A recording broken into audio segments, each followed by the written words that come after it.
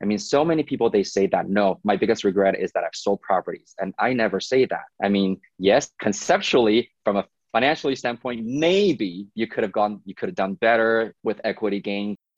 Are you a real estate investor looking to sharpen your skills or a newbie looking to become one? You're in the right place. Welcome to Where Should I Invest? Real Estate Investing in Canada with your host, Sarah Larbi.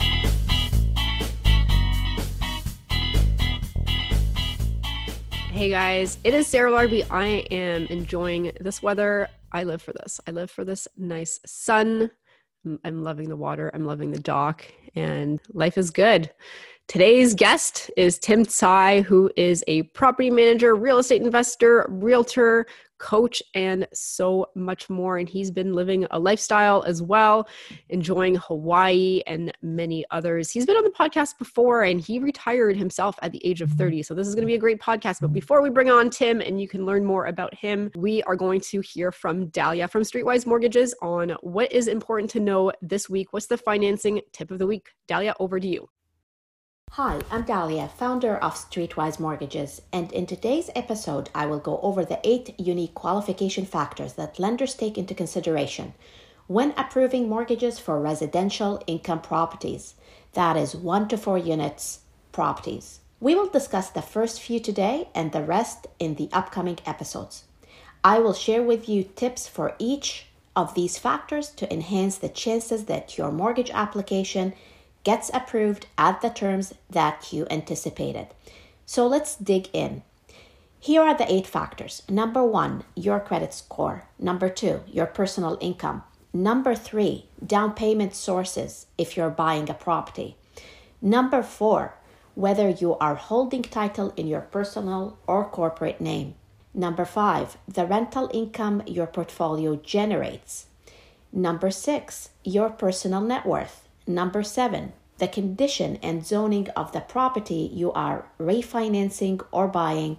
And finally, number 8, the size of your portfolio. Let's start with your credit score. Many of the A lenders look for a minimum credit score of 650 for a rental mortgage application. Some may work with a score of as low as 600, but they will cut down the amortization on the mortgage. B lenders would work with credit scores below 600. Here is a tip for you. Monitor your credit score on a regular basis to ensure that it's healthy and that there are no surprises on your credit, such as suspicious activities or collections that you were not aware of. You can register for such a service through Equifax or TransUnion. Pulling your own credit through such a service will not impact your credit score. Let's now move on to personal income. Personal income plays a large role in the approval of a residential mortgage application. You may be salaried or earning income in various forms as a self-employed business owner, or in the form of investment income, or from various government sources like old age security, child support, RIFs, or a combination of all. Here are the things you need to be aware of when it comes to income. If you are self-employed, the A lenders will want to see that you have paid yourself from the business for 2 years in order for them to use the income. This could be in the form of dividends, returns of shareholder loans, or as a salary, or a combination of all. Some A lenders also have programs where they would consider a percentage of your corporate income if your business is incorporated, in addition to what you pay yourself from the business. This is a great program that can help you qualify for more from a mortgage standpoint.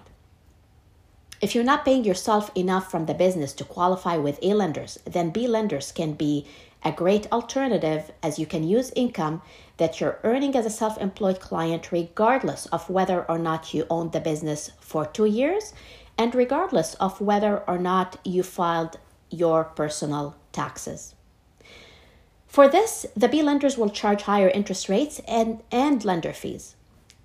If you are earning investment or interest income, the A lenders would want to see that you've earned that for 2 years in order to consider it. The B lenders, on the other hand, will rarely use this type of income. I often get a question from clients when they switch jobs from one employer to another. And the question is, can I get a mortgage approved while I am on probation? The answer is yes, with some lenders, as long as you are transitioning within the same industry. This is not the case with B lenders, and they will need to see that you have passed probation before you get a mortgage approval. If you are employed and you are on a contract, some of the A lenders will still approve the file on an exception basis. The B lenders, however, are okay with contracts, but they will keep the mortgage term below or at the contract term. So if your contract expires in 1 year, you cannot get a mortgage with a B lender beyond the 1 year term. In order to avoid surprises with your mortgage application and get the best financing terms given your plans, it is important to proactively plan the 8 qualification elements. Our team at Streetwise Mortgages offers complimentary planning sessions to help you do just that. Contact us at info@streetwisemortgages.com to book your session today. Cheers to your success. Awesome. Thank you so much, Dalia. That was great. And guys, reach out to Streetwise for more information. So before we bring on Tim, we are going to talk about managing properties remotely with him. We're going to talk about leveraging real estate and so much more, and how to invest while living the life in Hawaii. And we're going to talk about some insights on mindset and so much more. I hope you enjoy the podcast. Don't forget to leave a rating and review. See you next week. Tim Tsai, welcome. How are you? Doing well in a beautiful plus 30 weather right now. I'm a little jealous. You've been gone for a while, in the sense that, like, I don't think you've been here for 3, 4, 5 months. How long have you been gone for? I mean, this time around, actually, just a bit over a month. Usually, though, I think I travel about 150 days a year. Nice. Plus. So you love traveling. I mean, where are you right now? Is it still in Hawaii?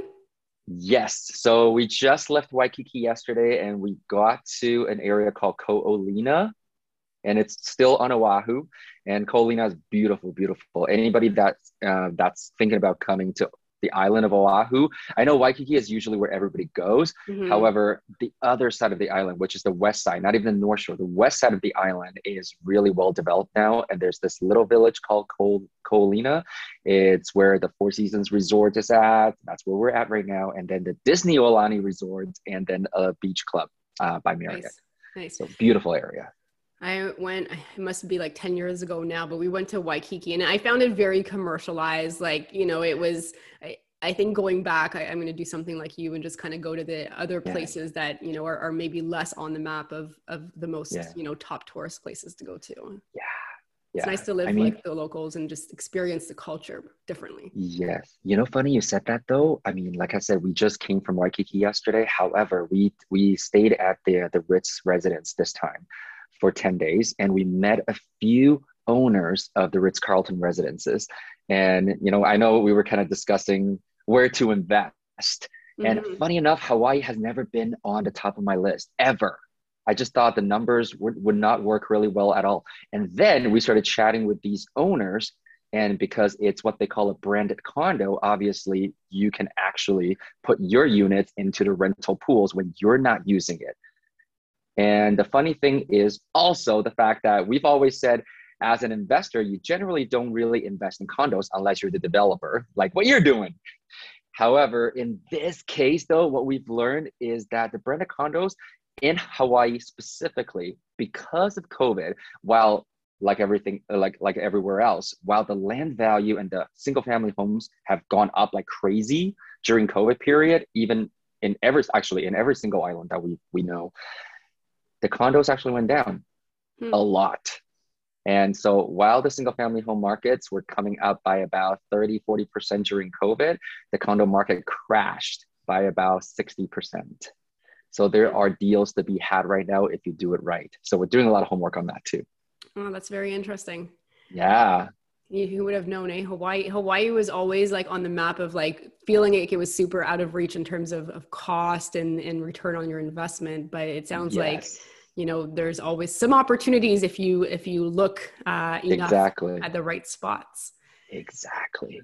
So Yeah. obviously I admire your lifestyle and I love my lifestyle too. And, it just happens that I'm still in the cold while you're in Hawaii, but, we do this for being able to enjoy a lifestyle. Like I from May to September, just go to my cottage and I shut everything down that would require me to do anything indoors. So obviously you're quite experienced, but let's talk about lifestyle for a minute. And just if you could share what real estate has brought you in terms of your lifestyle. Like, what does that look like? Like, what does a typical month look like for you or year look like for you? Yeah. So, aside from, if we were to just discuss what real estate investing has been able to do for my life and my lifestyle, I don't even know. Every single day, honestly, I just like, for example, I walk out and the beach is literally 30 seconds away and it's just amazing. And every single day when I get to do that, I'm nothing but grateful.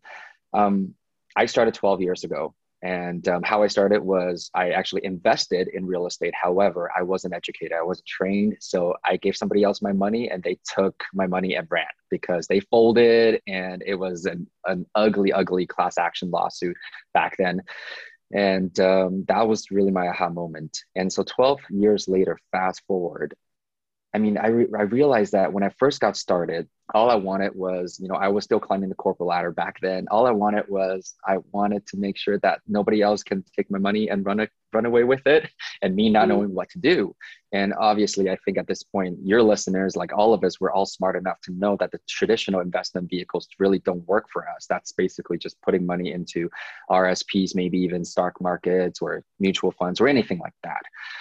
And then over the years, I think we really felt our lives started to change because we started to gain a bit more control over how much we want to work.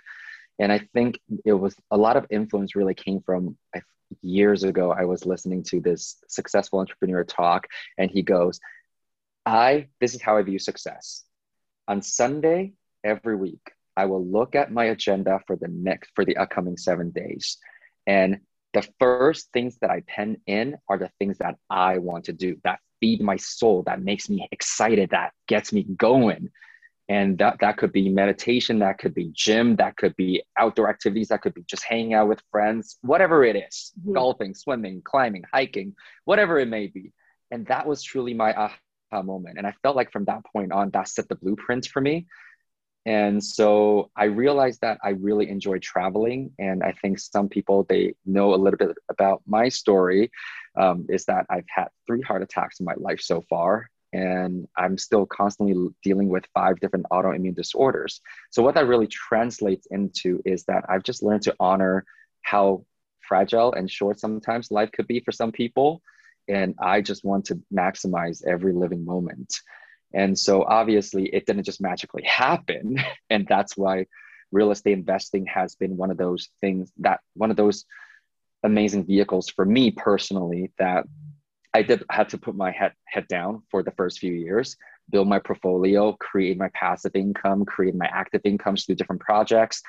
And it got to the point where we truly can say that we can be wherever we want, however long we want, with whoever we want, and doing whatever we want. And this is, 10, 12 years later. We're 12 years into my journey, basically. Mm-hmm. And a lot of people, especially on Instagram these days, they're all like, oh, you're so lucky. Oh, it just seemed like it's an overnight success kind of thing. No, I worked for 12 years to get here. Yeah, no, absolutely. You've got this lifestyle, but you built it and you put in, I'm sure, lots of, blood, sweat, and tears into it. And even for me too, like there were, when I was working full time and I was working, some jobs were requiring me to work 80 hours a week, plus then the real estate stuff on top of it. Like it is a grind that you need to do for a certain amount of time. Can you share a little bit of like what your life looked like before as you were getting there? Oh, life. Well, you know what? You actually just said the exact number that I usually say, 80 hours a week.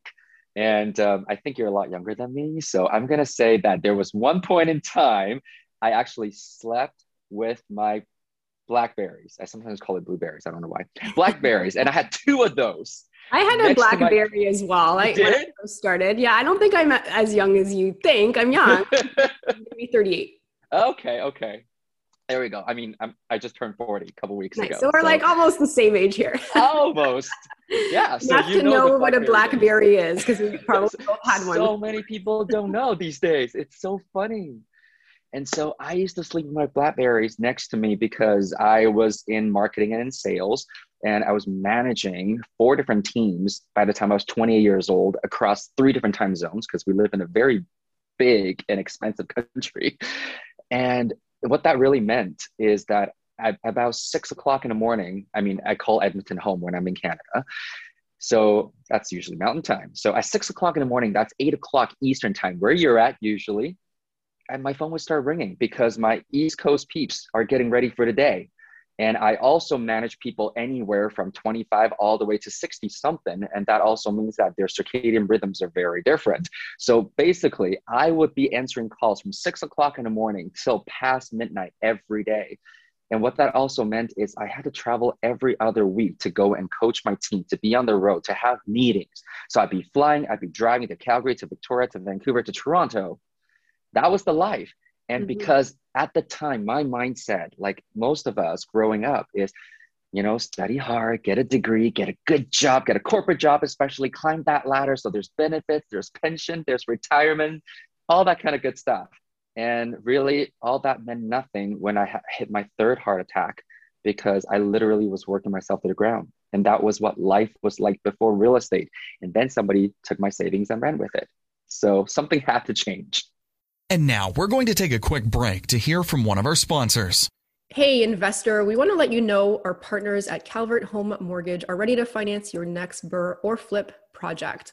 Several students in my coaching program have had an exceptional experience borrowing from Calvert. Benefits include as little as $20,000 down, no appraisals needed in most instances, quick funding, and they lend the assignment fee for wholesale deals as well. Right now, we're offering Calvert Home Mortgage's free Flip BRRRR Analyzer tool to run your numbers on deals. It's in our podcast description below, and terms and conditions do apply. Visit chmic.ca to learn more and follow them on Instagram at Calvert Home Mortgage _. And now back to the show. And now back to the show. Yeah, no, absolutely. And I do want to say, like, I mean, you know, 3 heart attacks, it was, you know, and you're fit. So it's not necessarily, I think this is a genetic thing, right? You were born with this. Is that what it was? Yes. So yeah, it actually didn't happen until I was 17. So by the age of 18, I had my first one, and started seeing a cardiologist, doing a bunch of tests, and they couldn't find out what was wrong with me. And then 19, had a second one. And so got referred to another cardiologist, and I was in Vancouver at the time, and still couldn't figure out what was wrong with me. However, the second one was probably smart enough to say, I can figure it out. However, you've had 2, so this is probably serious. So he referred me to, back then, the head of the cardiology department at St. Paul's in downtown Vancouver. And within a couple of tests, this guy was able to say, yep, I know exactly what's wrong with you. Turns out, after puberty, I grew an extra circuit and 2 extra arteries in my heart, but they were very micro. And so that's why it was really hard for them to figure out what was wrong with me. And I mean, I wasn't always fit because of all the natural illnesses. And this is why I always say, you know, by the time I'm 40, I want to look my hottest. Because in my 20s, when all my friends were going to the gym, they were looking super great, I was in a hospital all the time. Wow. So yeah, I just made health and fitness a priority ever since then. I mean, especially having the time freedom, it's much easier to do that too. Yeah. Can I ask, like, is there a risk of a 4th heart attack, or is that a non-issue anymore? I don't think it's going to be an issue anymore. I mean, the 3rd one was really, really complicated because after I had a surgery in 2002. And my 3rd one was 2011. And even when that happened, my doctor was like, that is not supposed to happen. And it turned out that it was also complication from one of the autoimmune disorders that I'm dealing with, where through malnutrition, overworking, stress, and my rib cage was actually caving in and putting pressure on my already operated and less functioning heart than a normal heart. So yeah. So has that changed your mindset at all? Like going through that? I would say 1,000%. Because like I said earlier, I realized I think there's it's blessing in disguise, really, because right now I'm truly, truly grateful that I've had to deal with all the health challenges leading up to this point and continuing on, because it becomes sort of the measuring stick in terms of how I want to approach my life every single day. Mm-hmm. Mm-hmm, for So, sure. I mean, I'm not, you know, wasteful in going. I always have to do amazing, amazing 5-star vacations. However, I'm also not going to deprive myself and put things off either. And that doesn't apply just to pleasure, it applies to work and work ethic as well. Mm-hmm. Absolutely. And just like for people to kind of understand, you also have a large portfolio of real estates and you do some coaching and that kind of stuff. But, like how are you, if you don't mind sharing just like what your portfolio is I guess today roughly Yeah. what it is, but like also how you're managing this all while you're vacationing Uh, 150 days out of the year. so I mean, this is what I really wanted to do, is the fact that I wanted to build a business leveraging real estate as the vehicle, because I think there are a lot of people when they look at real estate, they are thinking, I'm going to say, think bigger, dream bigger with real estate, because all you're doing is leveraging a different investment vehicle to build a business. And business by definition means that you got to have processes and systems. More importantly, you need to be able to hire people that you can trust. However, trust is not always given, and we know that. And depending on your natural personality type, for some people, it might be harder. I know a lot of people think that I'm a control freak. I am. I have been. I have a little bit of OCD tendencies. I love cleaning. That's one of the first things that I noticed. And however, it just comes down to I love keeping things organized and in order. And so through real estate, I mean, literally right before this call, I just had another conversation with another investor as well. And I was sharing the fact that, I mean, I usually don't share this. However, he asked the same question. So I will share this since now you're asking too, because we just finished doing our year end for last year as well. And I mean, when the accountant said, you've officially reached 8-digit net worth, that was a surprise to me, because that wasn't what I set out to do. It really wasn't. I mean, I set out to get freedom, to get my time back, to get my health back. However, this is why I love real estate so much. And like you, because with real estate, when you do it right, it really is inevitable that you will accumulate a wealth over time. However, our business model really, right from the get-go, to buy time back was to make sure that we create enough passive income. And so we actually, compared to a lot of people that you may have interviewed, I don't know what they are at. However, we literally just pushed over 400 doors. That's also the result of buying and selling over the years. I mean, so many people, they say that, no, my biggest regret is that I've sold properties. And I never say that. I mean, yes, conceptually, from a financially standpoint, maybe you could have done better with equity gains and whatnot. However, we treat it as a business. And as a business, money comes and goes. Everything comes and goes.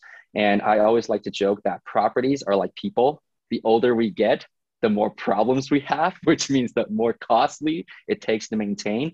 And so if you really want to get technical about it, that means every single building, inevitably your NOI goes down year after year. And that's also why the CRA, the IRS, they allow you to do capital loss or you can do the deductions for depreciation on properties as well. There are reasons behind that. However, I just really spent the last 10 years really learning how to leverage real estate as my main vehicle. However, I treat it as business. I always treat it as business. And what that means is I learn how to manage the managers more than managing properties myself.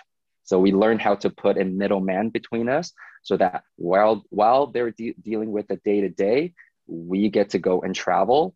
And so going back to your earlier question too, really, if we're just talking about real estate portfolio, at the very most, we probably spend anywhere between 2 to 4 hours on a weekly basis, max, just making sure we get our reports, we get the questions, and we approve things. That's about it.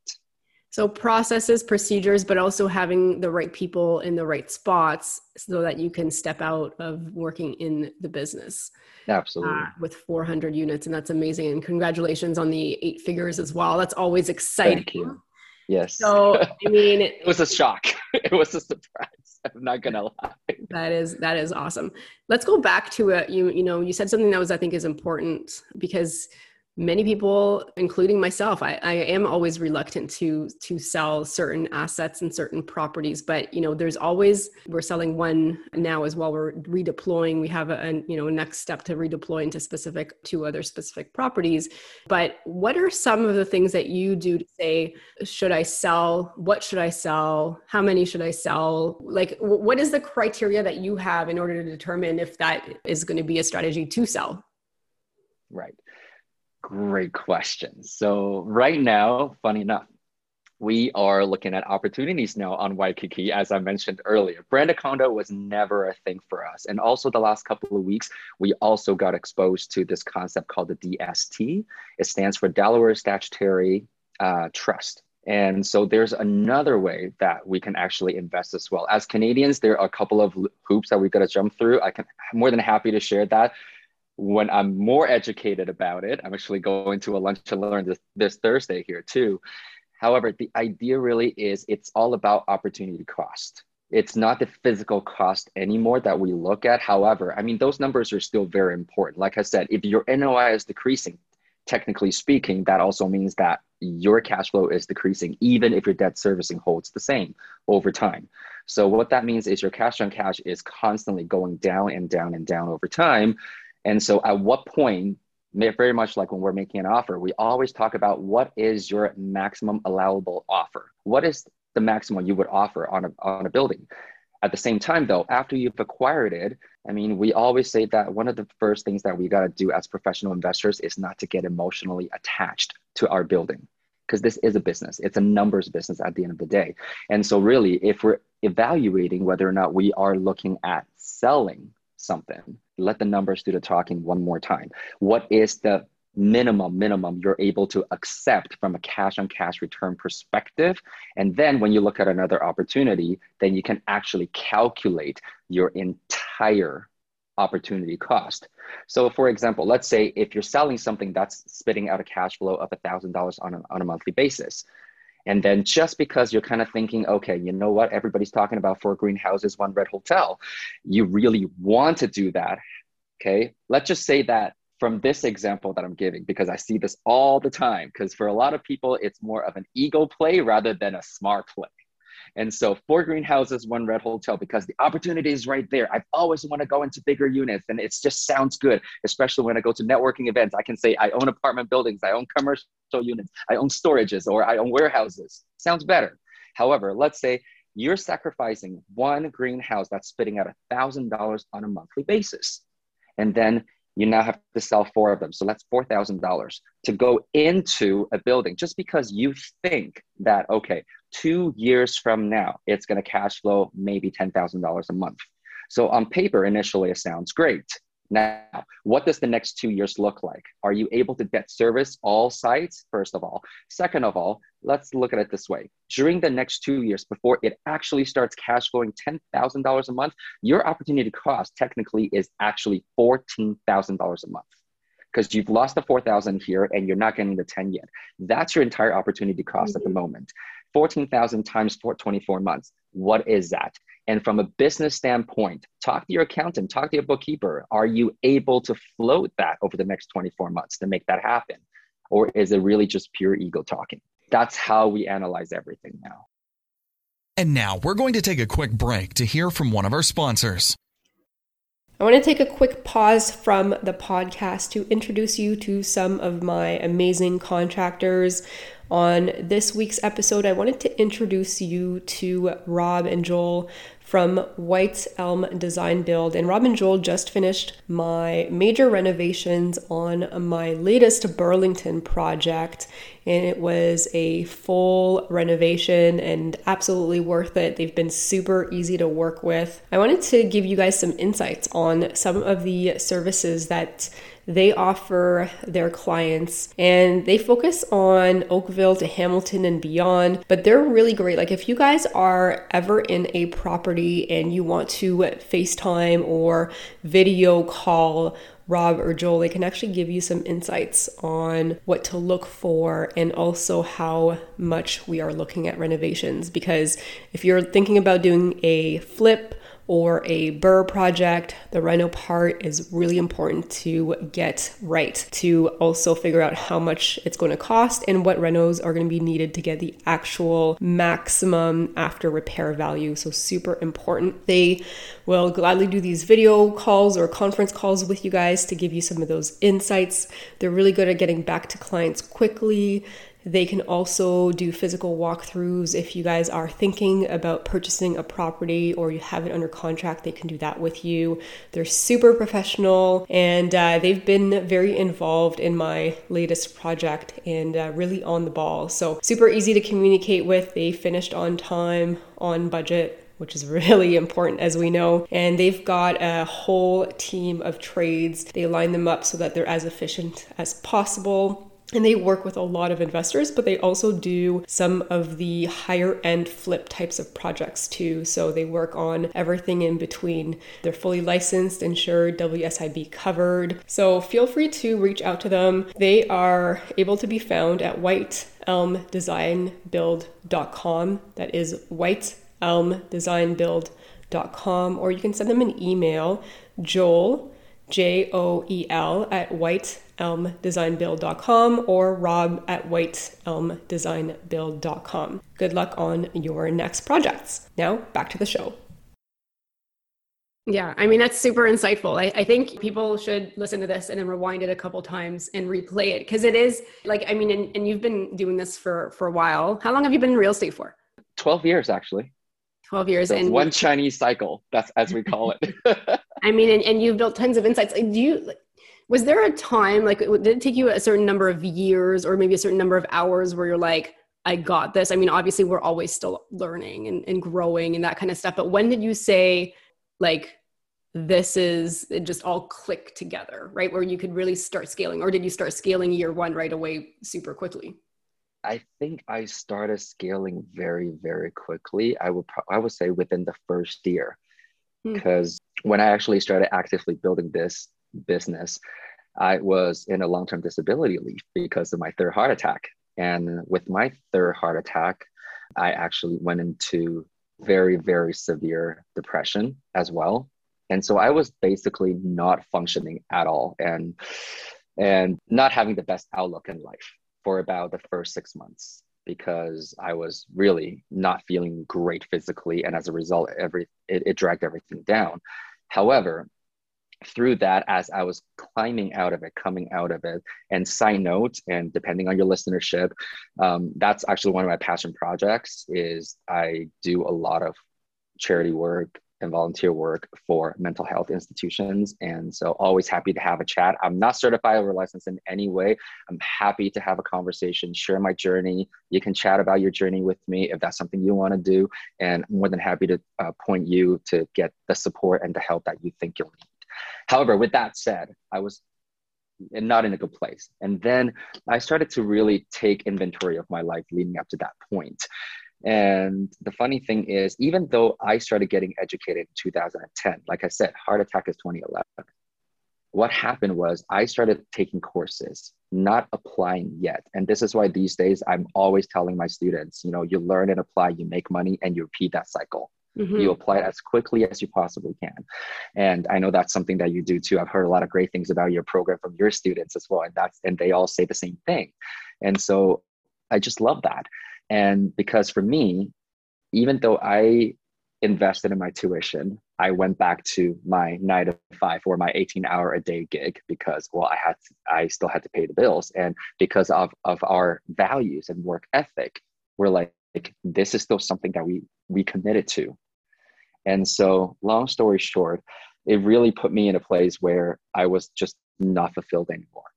And that's why in the beginning, as soon as I started applying what I've learned, which is right after the heart attack, and as I was climbing out of my depression, because I still had a job on paper, I was able to qualify for mortgages. And this is at the end of 2011, beginning of 2012. So really, I said, I've been doing this for 12 years. Actively, I've been doing this for just over a decade, actually.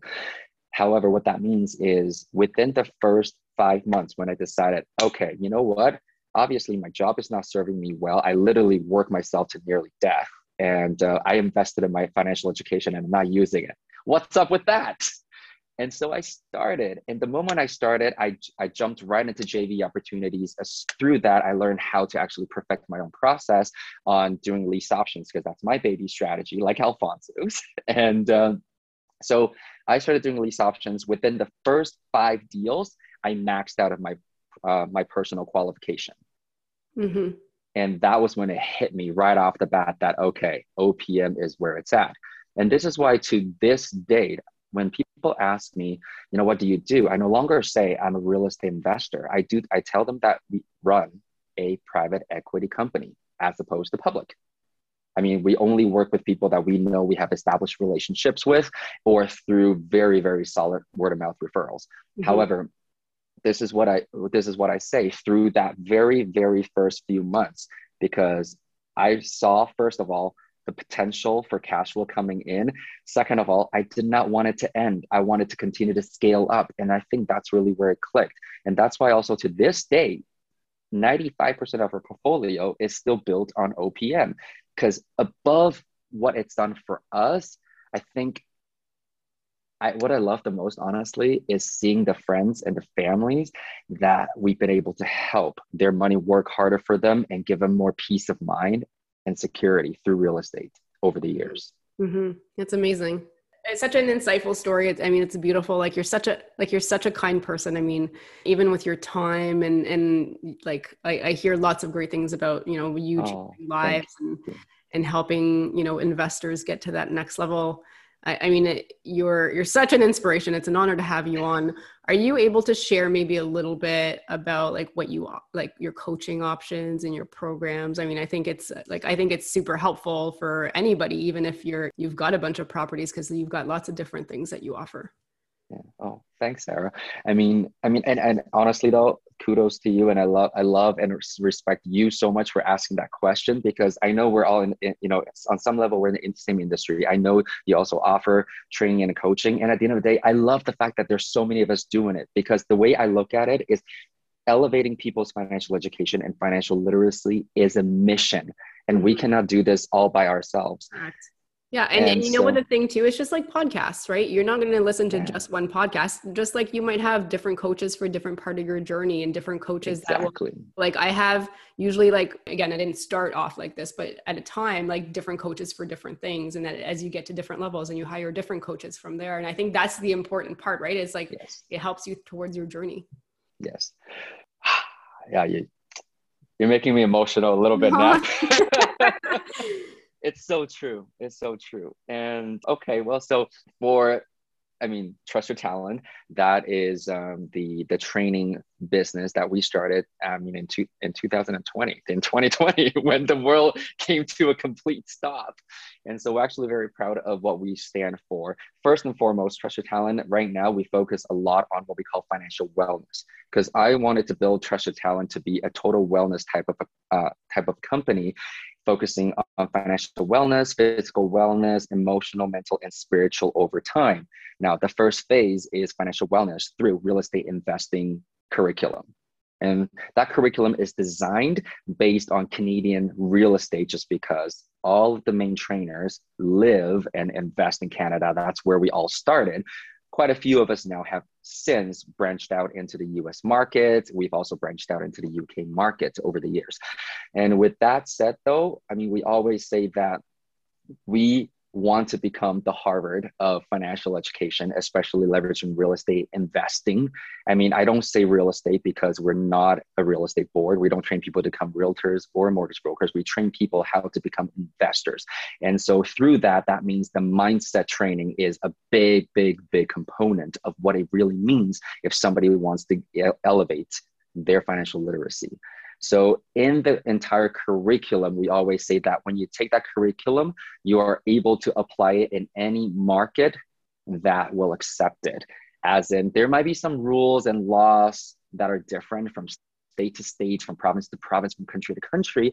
However, we are teaching a very comprehensive training curriculum. So through there, we have the stress properties that will also cover the BRRRR process, as most people know it these days as well, and the flipping side of things. And we also have income properties for single families and for multifamilies, for commercial buildings as well, focusing a lot more on retail and offices. And we also have short-term rentals. However, we call it service accommodations, because through all of our portfolio and our journey, we've learned that service accommodations actually is a much bigger umbrella that covers short-term rentals like Airbnbs and VRBOs. It also covers student rentals and rooming houses and executive rentals as well. And we also go into portfolio management, focusing a lot more on tenant and property management. And we go into a lot of creative financing. And that's probably one of my favorite courses, aside from lease options also, because creative financing is really where we found our stride in terms of really how to leverage OPM. And I know we had another session last week, just a few days ago, and where we were talking about what is OPM, what is the definition of OPM. And if you understand and recognize it very clearly, there are literally more than 20 different ways for you to source money, and more than 1,000 ways that you can actually structure that money to put into deal. So we always say that at the end of the day, financial education really is to train you how to find good deals and how to put it all together. Because when you can do that, money will follow. Because I was 28 years old when I started.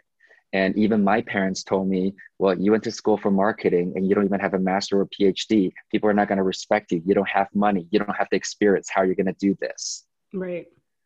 And so through the curriculum, it's kind of how we create that vehicle for ourselves and for everybody else now moving forward. And the most important component, just to wrap it up now, is the mentorship component.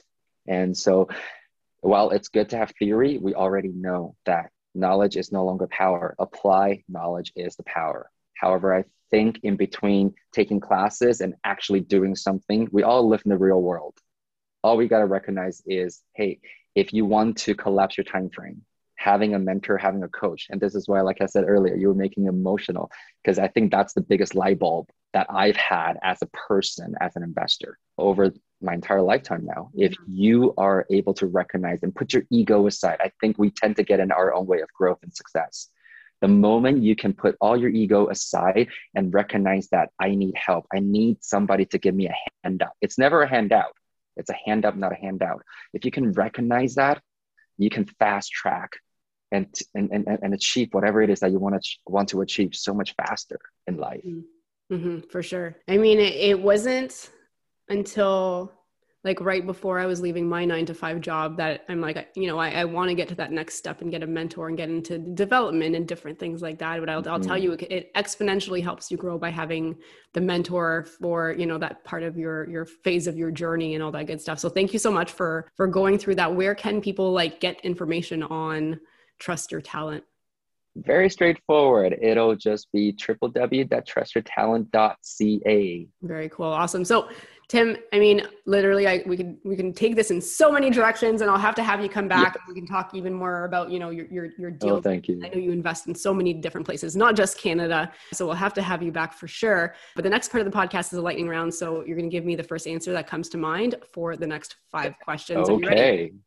Yes. This week's lightning round is brought to you by Megan Chomut. If you're looking for a great financial advisor to add to your team who actually understands and incorporates real estate as part of your overall plan and gets your money working for you, you can reach out to Megan at meganchomut.com/Sarah. And also she's offered for my podcast listeners to provide you with a free, customized, individualized 90-day game plan for getting ahead. So to get that, go to meganchomut.com/Sarah. That's MEGHANCHOMUT.com/Sarah. And now back to the show. Here we go. Question number 1. What is your favorite real estate investing book? Rich Dad Poor Dad. Number 2, not real estate related per se, but do you have a favorite podcast? How I Built This by NPR. All right. Number 3, what do you do for fun aside from anything related to real estate? Travel, playing with my dog. Okay. Number 4, if you lost everything tomorrow, all of your money, all of your assets, how would you start again? I would start with real estate investing again. Side note, it actually did happen. Different story, different podcast. Oh man, I mean, exactly. We got to bring you back for that. Number 5, if somebody has $50,000 and they want to get started, how would you recommend they spend that money? I would say delegate that into education and private lending. Okay. All right. Awesome. You are like on point with these answers. It's like rapid fire. I thought that's the point. Yeah, no, it's all good. It's all good. You know what? I don't have like a criteria per se, but it is like super to the point. It's perfect. Tim, how can my listeners reach out and find out more? They can find me on the Trust Your Talent website, or I'm on Instagram and on Facebook as well. And my handle is the only Tim Tsai. Amazing. Thank you so much, Tim, for being on the show. And please book another booking link that you did, because I definitely want to have you back. And let's talk about you losing it all and starting all over again. Will do. Thanks, Sarah. Thank you. Hey guys, before you go, I wanted to ask you a question. What's stopping you from starting or growing your own real estate investment portfolio? I know for me, before I started, I had plenty of reasons, and at the time they all seemed very valid, but as I started my journey, these reasons slowly fell away, and eventually only one reason remained. What was actually stopping me was having a proven, actionable, repeatable system. I didn't have that. And the way that was going to change was by investing in myself, learning, listening, and looking for ways that worked, and also, most importantly, discovering what didn't and not making those mistakes again. Fast forward to today, I now have a proven, repeatable series of action steps that has enabled me to build my 7-figure portfolio consisting of multiple homes, and I'm able to manage that in 2 to 3 hours a month. Is that something that you would want? Well, I've actually taken all the knowledge I've accumulated and put that into a comprehensive step-by-step online program. It's called Rise, and it's a program that will help you from where you are now to where you want to be faster and with less of the headaches that I had. So it consists of all the templates and the resources that I use, plus over 40 instructional videos that you get lifetime access to for just a small one-time investment. And, my recommendation is to make the time now to invest in yourself and grow your portfolio to 7 figures so that you can bring your retirement dreams closer. If you want some more information about Rise, just go to sarahlarby.com/RISE to access more details and book your spot. Thanks so much for listening to Where Should I Invest with your host, Sarah Larby. Make sure to listen in next time. We'll catch you on the next episode of Where Should I Invest?